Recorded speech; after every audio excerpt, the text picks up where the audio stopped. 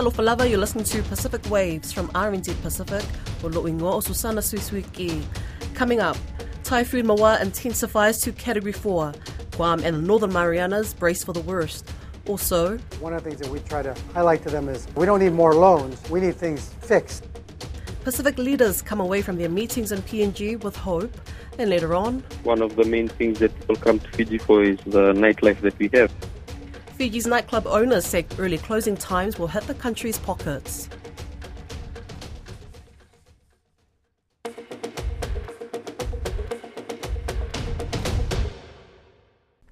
People in Guam are bracing for the worst typhoon the island has experienced in the last 2 decades, with Mawar becoming a Category 4 storm this afternoon. It's located about 300 kilometres southeast to Guam. Caleb Fotheringham has more. Tropical storm force winds are expected to arrive between 8 to 10 p.m. this evening, local time in Guam, with the worst conditions arriving around 2 p.m. tomorrow, with sustained wind speeds reaching 225 kilometres per hour. The eye of the storm is tracking to pass just below Guam. National Weather Service lead meteorologist in Guam, Kenneth Clishelty, says Mawar could still become a super typhoon, with sustained maximum wind speeds surpassing 241 kilometres an hour. Right now, we're looking at high in Category 4, but it could get into Category 5. We're not expecting Category 5 right now, but it's not out of possibilities. Mr. Clishelty says Mawar was moving slowly, and typhoon-force winds could remain for up to 12 hours in Guam. Brandon Idalit, also from the Weather Service, advised residents to stock up and for those living in light material housing to move to emergency shelter in a briefing this morning. Mawar continues to intensify. This is becoming a very grim situation for Guam as we move forward over the next 24 to 36 hours. Preparations are also underway in the Northern Mariana Islands, with Rota also expected to feel some impacts. RNZ Pacific correspondent Mark Rabagao in the Northern Mariana Islands says preparations were underway early because the memory of previous typhoons was still fresh. Everyone was really preparing for the coming of Mawar. Even 2 or 3 days before Typhoon Condition 2 was declared, all the groceries were full. One grocery store even said that they had sales of 26,000 for just one day because people were just stocking up on all the necessities. Mr. Rabagao says the system was originally tracking for Rota before changing course.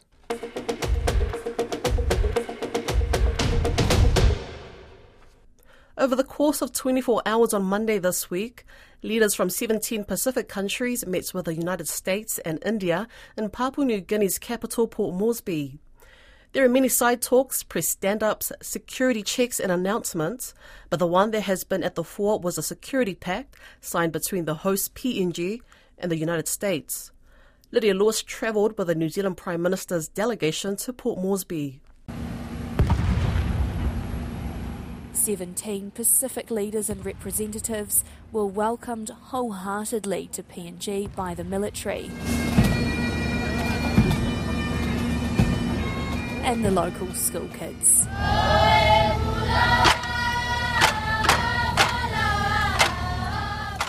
But all eyes were on the hosts, PNG, as they put pen to paper on a 15-year defence pact with the US. Marape adamant the agreement is constitutional and will benefit the country. And I just want to encourage our people, please don't think that something suspicious or funny is behind this. It was a work over many years that has culminated into a 6-month of robust conversation between Port Moresby and Washington. Marape adamant the agreement is constitutional and will benefit the country. All this while university students across the country protested, calling for more transparency. No need to look at us. We are not different and you guys are not different. We all are one. We all are fucking citizens of this country. Vanuatu Prime Minister Ismail Kalsakal says when Pacific nations sign agreements like the one PNG has, it is a sovereign country actioning how it sees best fit to develop horizons for their people. A country like Vanuatu, we would like to be entertained by countries who are interested in the plight of our people and what's happening domestically in our countries. And the decisions to help countries like Vanuatu shouldn't be influenced by where we should be sitting on which side of the fence. Prime Minister of Samoa, Fiame Naomi Mataafa, is not concerned about the US PNG Defence Pact. Leaders are making the point. We're not prioritising, this security thing about, military presence and so forth.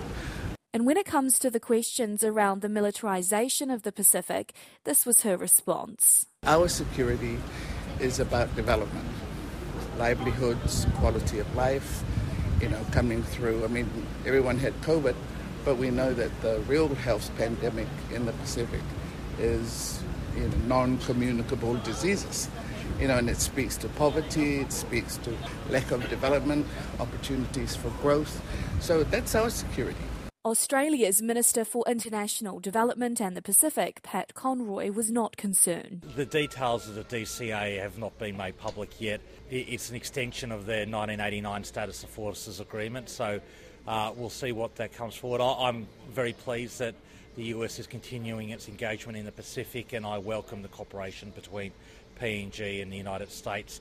New Zealand Prime Minister Chris Hipkins was beating the same drum. It's engagement. I think engagement with the United States is seen as a very positive thing. Countries, of course, will have their own positions and their own views on what level of engagement they want to have with the US. But overall, I think the fact that the US are here, that they are engaging, is something that I have heard positive reflections on. And I think there's an appetite amongst the Pacific for more, deeper and meaningful engagement with the United States. But while the world focused on the security agreement and questioned the militarisation of the Pacific, inside the sanctuary of APEC House overlooking the ocean, Pacific leaders discussed the region's biggest existential threat, and it was not militarisation nor the Defence Pact. Highlighting the importance of climate change, whether it's the United States, which is the biggest emitter, or now the second biggest emitter, and then there's India that's coming up.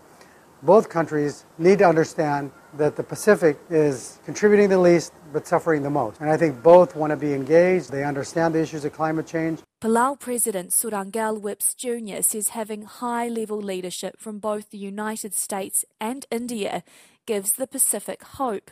But he says both nations need to change the way they deal with the region. One of the things that we try to highlight to them is, we don't need more loans. We need things fixed. We need you to increase your ambition.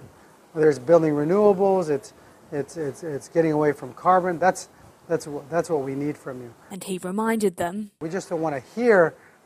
We want action. This ended the second US Pacific Islands Summit, with the Secretary of State, Antony Blinken, officially inviting all the leaders back to Washington for a third summit to be held in the fall.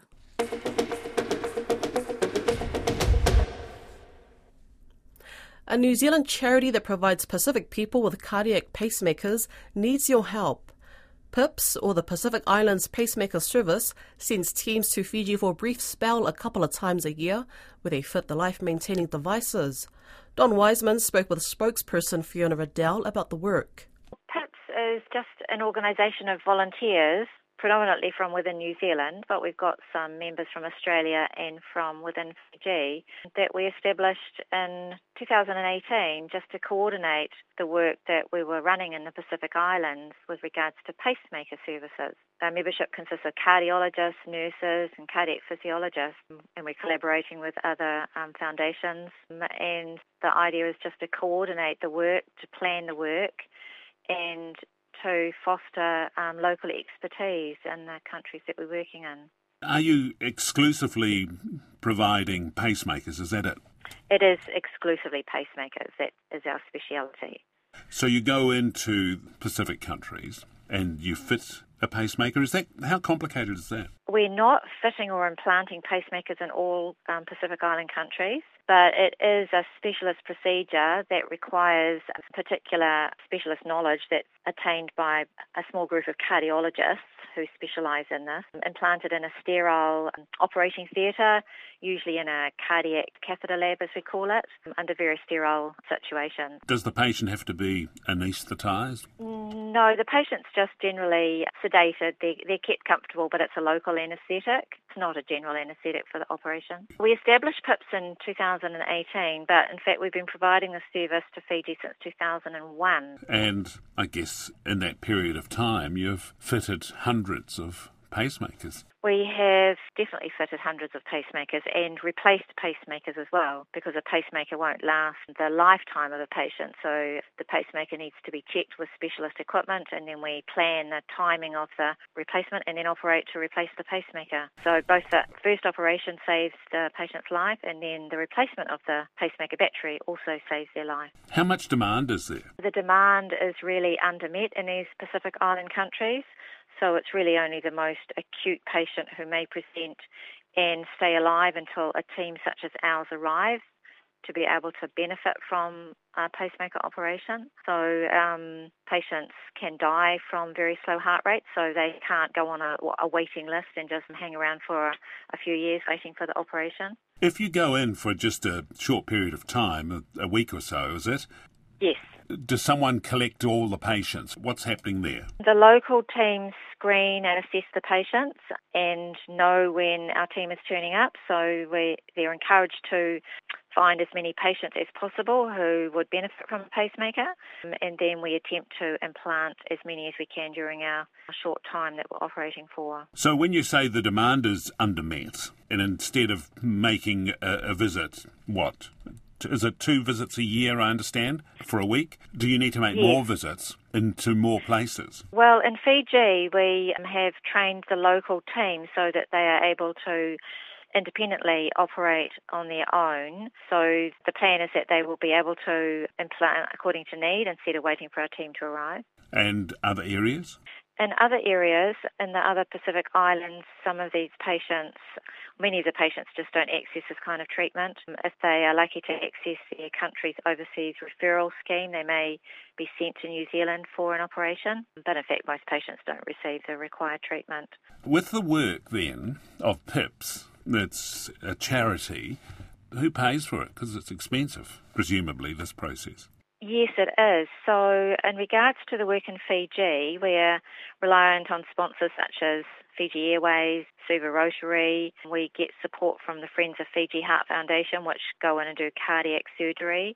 We've got local business support in Fiji, and we fundraise as much as we can in New Zealand to support these trips as well. How do you fundraise in New Zealand? We haven't been very active in our fundraising, but we are starting with our Auckland Marathon, getting sponsorship for team members participating in that event on the 29th of October.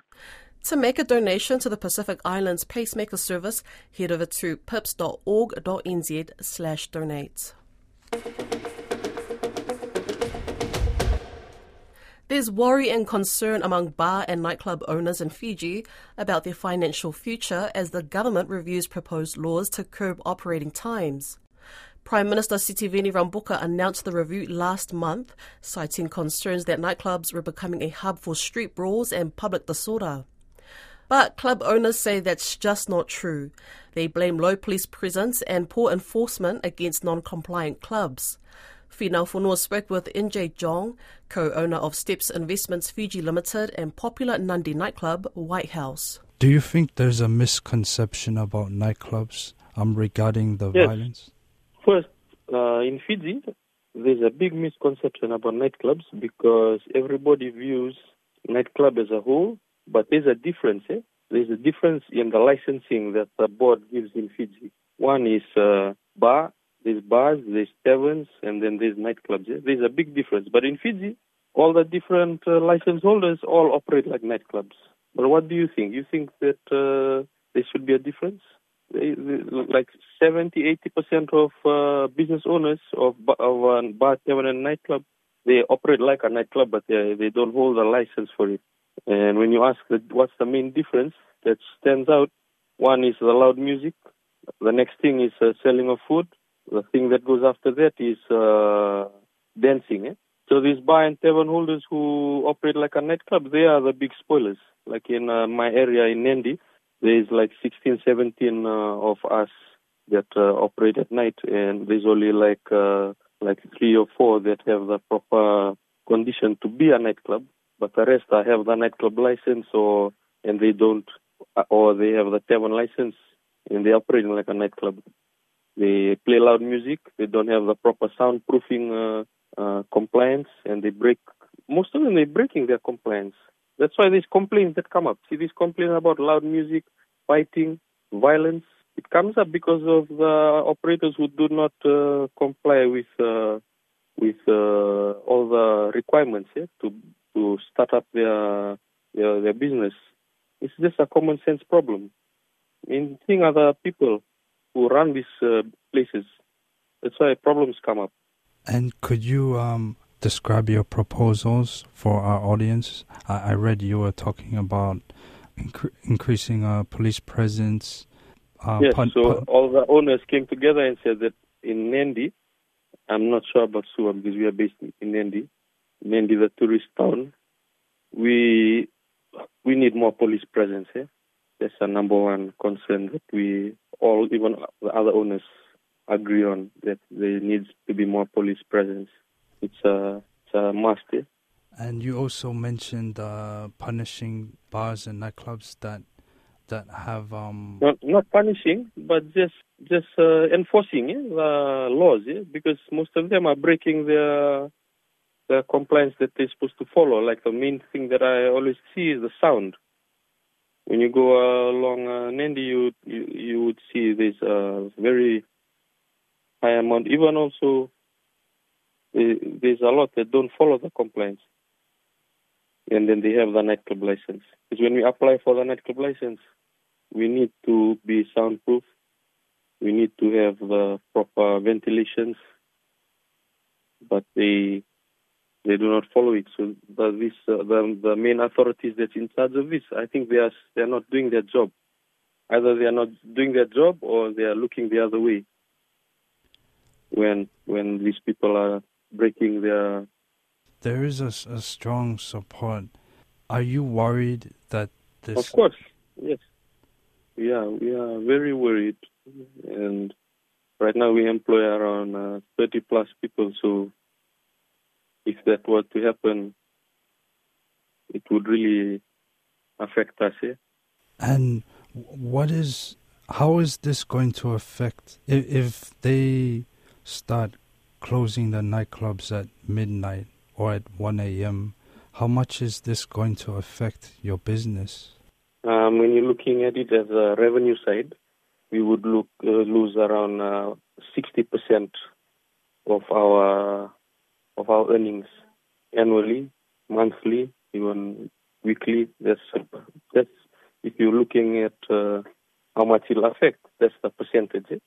But there's a lot of club owners who are just starting out, and when they look at this significant drop in business, they they close down. But there's not only nightclubs that are connected with hours closing. There's also the nightlife. In Fiji, we have the barbecue stalls. We have the people that sell at night, like the ice distributors. Even there's a lot of businesses connected. Even the taxis, hotels. Do you think this would have an impact on Fiji's tourism? I think it would, because we have people coming to Fiji and enjoying our nightlife. So that's why I think it would. It would really affect our tourism. We actually stand out as a tourist destination, because one of the main things that people come to Fiji for is the nightlife that we have here. And that's what I can say is it's like our trump card when it comes to standing out from all the other tourist destinations. That's Pacific Ways for today. To listen back, head over to rnzi.com/programs. You can also download us on Spotify, Apple, or wherever you get your podcast. So from myself and the team here at RNZ Pacific, tau wha sui fua.